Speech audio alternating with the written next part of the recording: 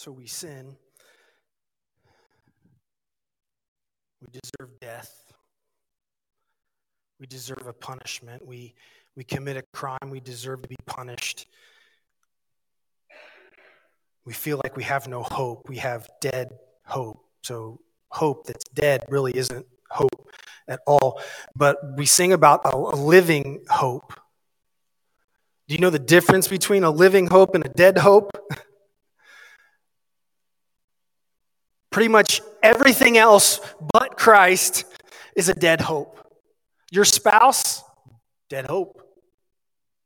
Sorry, she can hit me later. But I'm just as much. Our neighbors, our government, a dead hope. But where do we look for hope? Where's the first place we look for hope in our lives? It's where we should. But unfortunately, many of us don't. When that bill comes that's huge, what's our first thought? We look at our checkbook. We don't have enough. So all of a sudden, our hope becomes in the finances to be able to pay that bill instead of having a hope that's greater than those stupid bills, that's greater than the obstacles that come to our lives.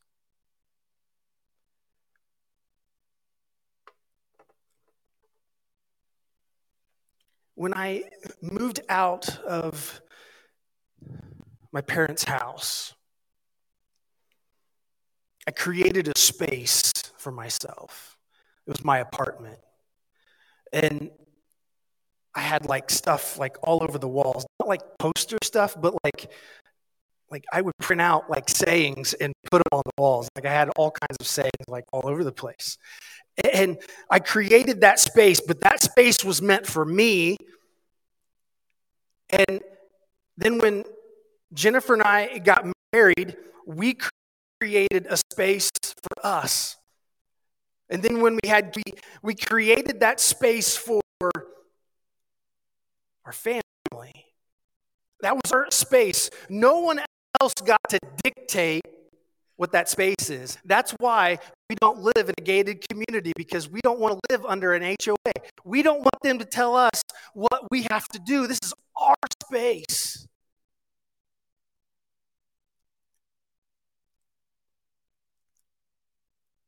You see, the same is true for each one of us. In life, whether it's for ourselves or it's for our families, we create a space that's ours. But what do you want in your space? You want the best things that you can afford, right? You want the best for you. That doesn't mean your best looks the same as your neighbor's. It doesn't mean that your best is the same as other people in your family. But it's yours, and you create that space for you. We create an environment. It's our stamp of life. It says something about us. And then we also create a culture within that space. The safety and security. It's going to be at different levels for different homes. But you also create beauty, right? You don't want ugly stuff in your house, right? You want things that are beautiful, that show life. The first thing that represents life and beauty is your family, that family unit, your spouse, your kids, your grandkids, those things that say, this is beautiful. This is what life is about. And everything centers around what makes life beautiful. In our space, there's freedom. But even within freedom, there are boundaries. There are boundaries. Why do we put up doors in our home? We're creating boundaries. We're creating individual spaces within the family dynamic space. You see, our spaces that we create tell a story. Some of us put our story on the walls with the pictures of how the kids have grown over the years, or the wedding pictures, or the pictures of our grandkids. We put all of those things on the walls and they tell a story. I don't know about you, but my walls tell a story. If you go down my hallway, you see these little scuff marks down the hallway, and those aren't from kids. Those are from us throwing the tennis ball for the dog down the hallway. It tells a story of our family. You see, God did the same thing. He created a space for family. So we first look at Genesis chapter 2. Starting in verse 4, it says, "This is the account of the heavens and the earth, and when they were created, when the Lord God made the heaven and the earth, the earth and the heavens." Verse 5, it says, "Now no shrub had yet appeared on the earth, and no plant had yet sprung up, for the Lord God had not sent rain on the earth, and there was no one to work the ground. But streams came up from the earth and watered the whole surface of the ground. Then the Lord God formed a man from the dust of the ground and breathed into his nostrils the breath of life. And the man became a living being." Verse 8, "Now the Lord God had planted a garden in the east in Eden. And there he put the man he had formed. The Lord God made all kinds of trees grow out of the ground, trees that were pleasing to the eye and good for food. In the middle of the garden were the tree of life and the tree of knowledge of good and evil." So we see that God created a space. And he put this living man in that space to be with him. God was there with him. God wasn't separate. God was there in the Garden of Eden with Adam.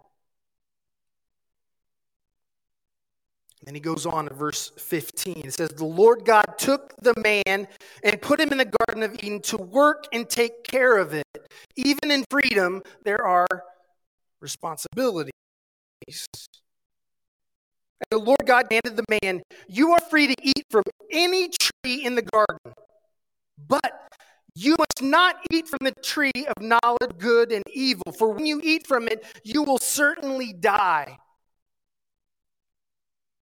In freedom, there are boundaries."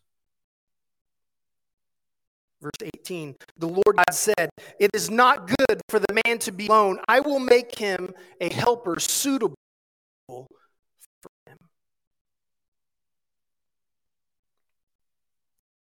So Adam goes through and he names all of the animals, and there's no animal that he names that was suitable for him. And so God realizes none of these animals are going to work. I need something that's like Adam. And so in verse 20, the second part of verse 20 says, "But for Adam no suitable helper was found."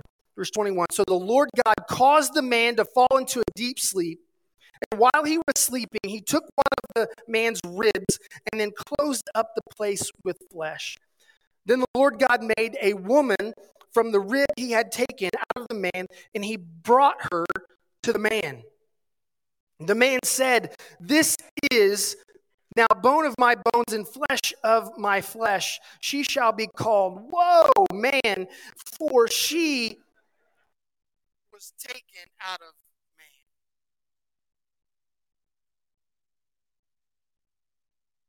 See, I think Adam was attracted to Eve. So it was, whoa, man. So he just put it together and was like, woman. So there it came. And then verse 5, I don't think I have it up there, and that's okay. It says, "Adam and his wife were both naked, and they felt no shame. That's important. They were naked and they felt no shame. God creates this space for them, and it's perfect. There is no sin.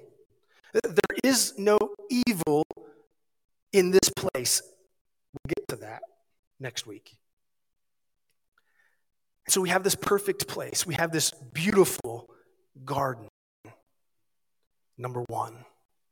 Garden number one. Beautiful garden. How life was meant to be lived with God, in harmony with God. It says that they were naked and felt no shame. You see, I think that's important, not just because of their nakedness, but the fact that they felt no shame. You see, for many people today, we can't wear clothes and not feel shame. We have our clothes on, but there's a shame that we carry because we don't look right. We have to go on a diet before we go on spring break or on summer vacation so that when we're on the beach, we look a certain way because we don't want to have shame, because we can't have shame and have fun. But it says that they were naked, not just naked in the sense of I'm naked, I have no clothes on, but naked in the fact that God fully knew them. God knew them inside and out. They knew each other. They knew because they lived in harmony with each other. Everything they did was about their relationship, was about their family. And God says, all of this beauty that I have created is yours. And you're free. But there's a boundary. Don't eat from the tree of knowledge of good and evil. Everything else is yours. Just that one thing is the boundary. Stay away from it. Don't touch it. Don't eat it. Stay away from it. Next week, we'll talk about the middle part. But today, we're just talking about the gardens. Because you see, what we don't realize is that right now, we're living in between the gardens. You see, because Genesis tells us about this beautiful garden that God created for humans to live in harmony with Him. But in Revelation, we read about another garden that is to come. So in Revelation 21, starting in verse 1, going to 1 through 5, John is recording this prophecy that Jesus is giving him. And he says, "Then I saw a new heaven and a new earth. For the first heaven and the first earth had passed away, and there was no longer any sea. I saw the holy city, the new Jerusalem, coming down out of heaven from God, prepared as a bride beautifully dressed for her husband. And I heard a loud voice from the throne saying, 'Look, God's dwelling place is now among the people, and He will dwell with them. They will be His people, and God Himself will be with them and be their God. He will wipe away every tear from their eyes.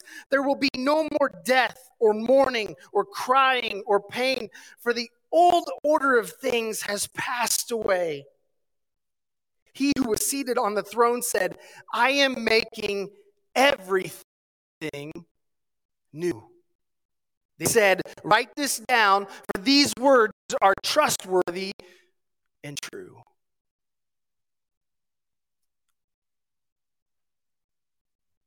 Every time I read that, I get goosebumps.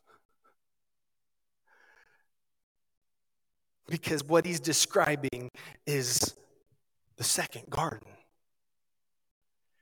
You see, all of life, from the moment that sin began to be in humanity, God's purpose was to get us back to the garden.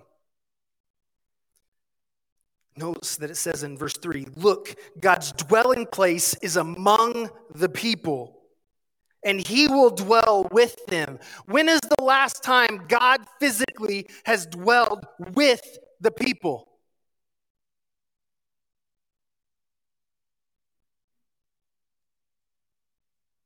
Jesus. Emmanuel, God with us. But if we go back even farther, the last time God dwelled with us was in the Garden of Eden.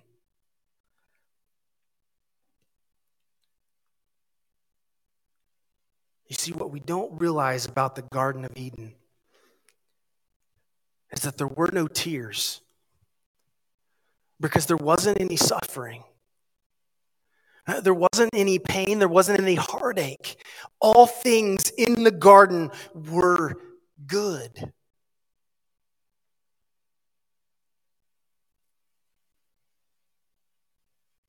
Can you imagine a time right now where there are no tears, there's no mourning, there's no death, there's no crying, there's no pain? Can you think of a time in your life where that's been reality for you?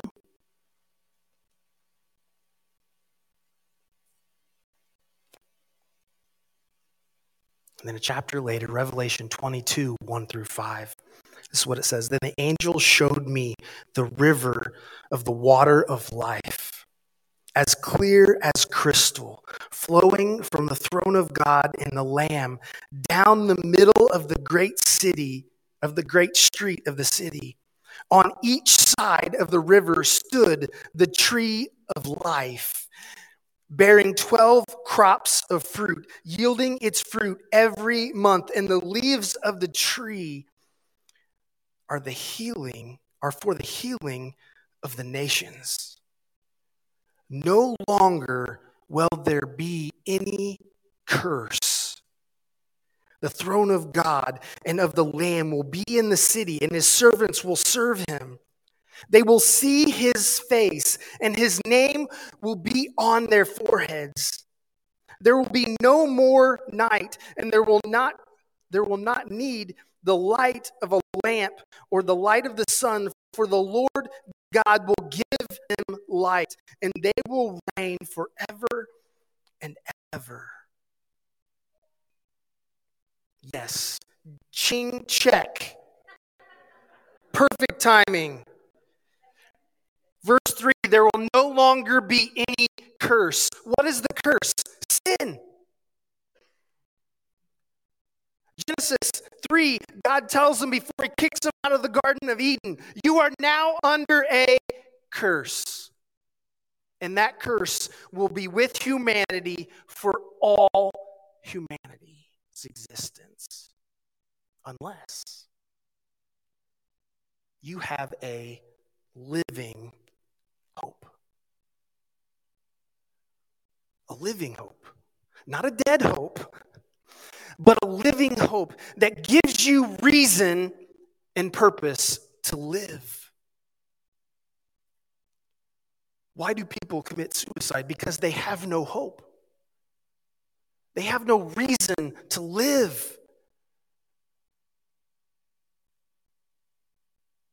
You see, I believe that the body of Christ is to help people see that there's a reason to live.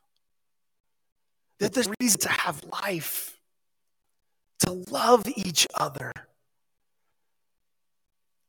The perfect picture of love is in God. There was no delay in the fact of sin entered the world and separates us from God. The moment that happens, God puts into motion a plan to get us back to that relationship. It wasn't, his first thought was not about himself. It was about his creation. It was about the people that he created to be with him, to be in a relationship with him.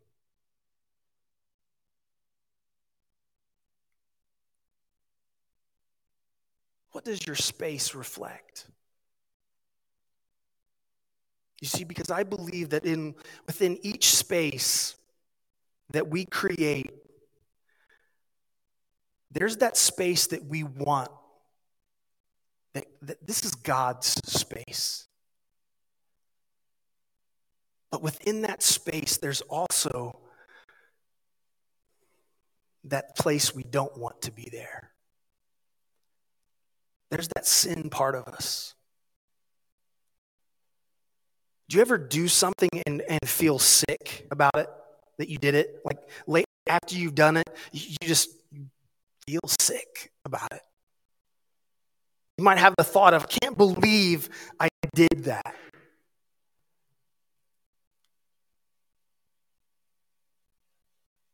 But yet it happened within your space.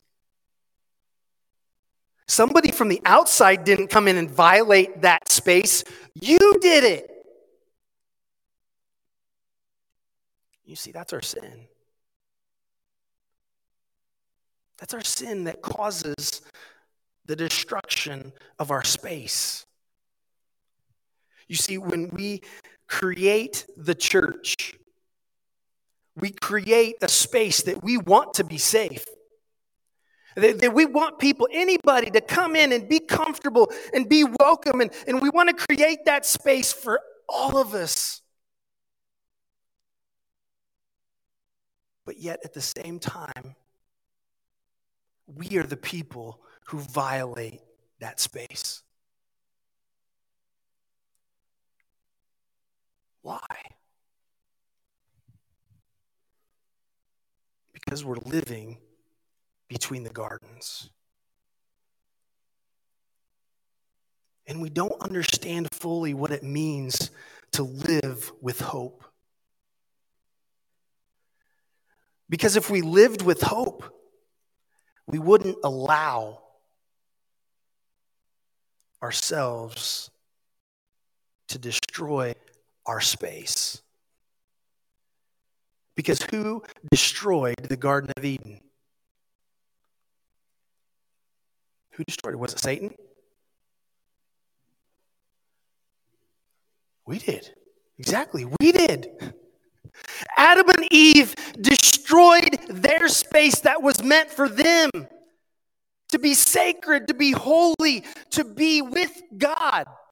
They destroyed it. But the first thing they did was feel shame. We'll talk about it more next week, but they hid. They hid. Because they finally saw themselves for what sin did to them. You see, when you look at yourself and you feel shame, that's not because of the beauty that God gives you. That's not because of the beauty of how God created you. It's because of our sin that makes us feel shame. It's because of the sin of others that allow ourselves to feel the shame that we think we have to live up to this certain standard with our looks, with our lifestyle, with the car that we have, with the vehicles that we drive. And I think about when I was in high school, I had a used car. I didn't even know until I think it was last year, how much my dad actually made. And I didn't know he made that much. He kept it a secret pretty darn good. And I didn't realize that at the time he had the money to buy me the best car on the market. He didn't buy me the best car on the market. He bought me the car that we had to put in the shop every month because something else broke on it. But guess how I learned how to fix a vehicle? By having the piece of junk that didn't run all that great. But you know what car I wanted? I wanted the best one. Why? Because all of the other kids getting their license were driving some pretty nice cars. Now, to my children's detriment, they will realize that they're not getting the best car because even though I have girls, they're going to know how to change a tire. They're going to know how to fix the minor things on a vehicle. You know why I learned how to fix those minor things on a vehicle? Because I'm cheap and I don't want to pay for those things to another person that I can fix myself. But we have these spaces and we want the best. But sometimes the best that we want is not the best that God wants for us.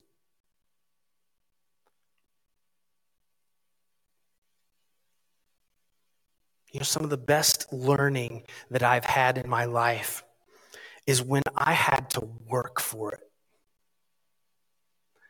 In my freedom, I had boundaries. I had to work for things. I've had to work at being a good husband. I had to work at being a good father. And when I say I had to work, I don't mean that I'm done working because I've got plenty of work to do. But we won't be good followers of Christ without putting in work. Because that's part of the boundaries. That's part of growing. That's part of making my space for my family our space.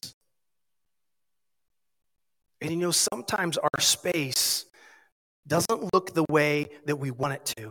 If you come to my house and you look at my fence, we've had the same fence, privacy fence.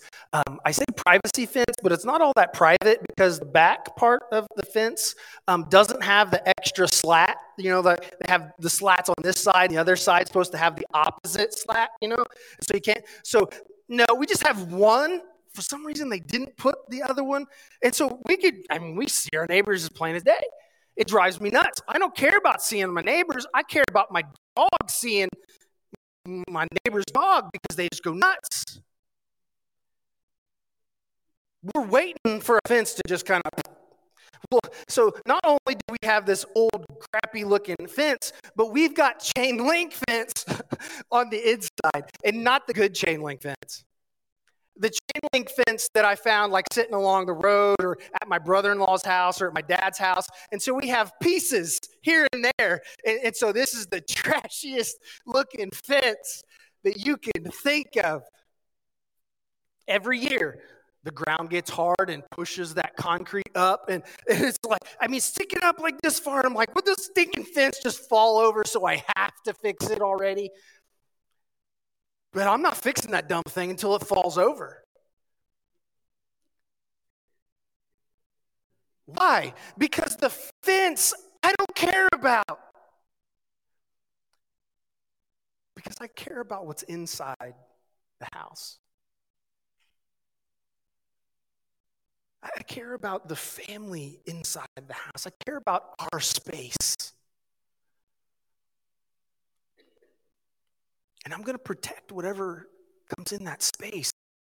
But see, part of that protection is me living into the relationship that God wants to have with me. It's Jennifer living into the relationship that God wants to have with her. It's my kids doing the same. But do my kids even know what that looks like and how to have that kind of relationship? But it's our job to teach them so that they could grow up and teach their families how to have that safe place that's for God.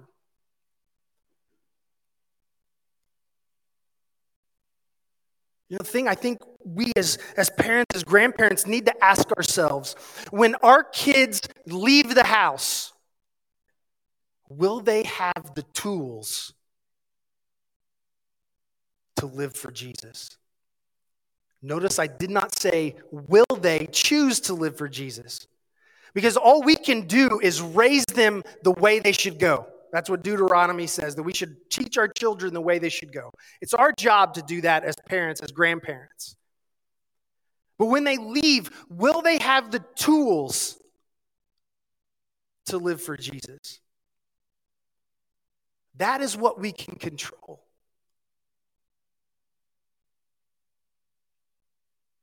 Will they have the tools to create that space for themselves and for their spouse and then for their family?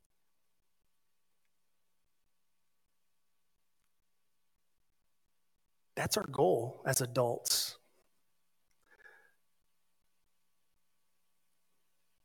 What did God do when he put them in the garden? He told them what they could and couldn't do. He told them what they needed to do to continue to have that relationship. He defined, these are the boundaries. You want a good relationship with me? You want to live in harmony with me? You do these things, you don't do these.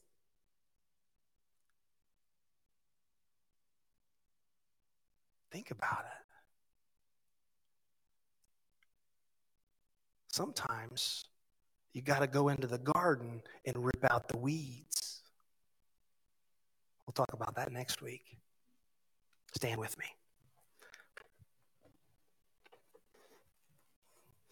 If you would, just reach out your hands and receive this blessing. Jesus, I thank you for the garden. I thank you for the spaces that we have that are ours. And God, I pray that you will help us to create that space, not apart from you, but with you, so that it can be our space, where you're the center and you're glorified and you're honored by how we live life. God, may this space be a place that honors you. May this place be a place that is lifted up, not for us, not for our community so it can look the best and be the best, but may it be a place that says this is our space where we will honor the Creator, the God of the universe, that we will honor our Creator.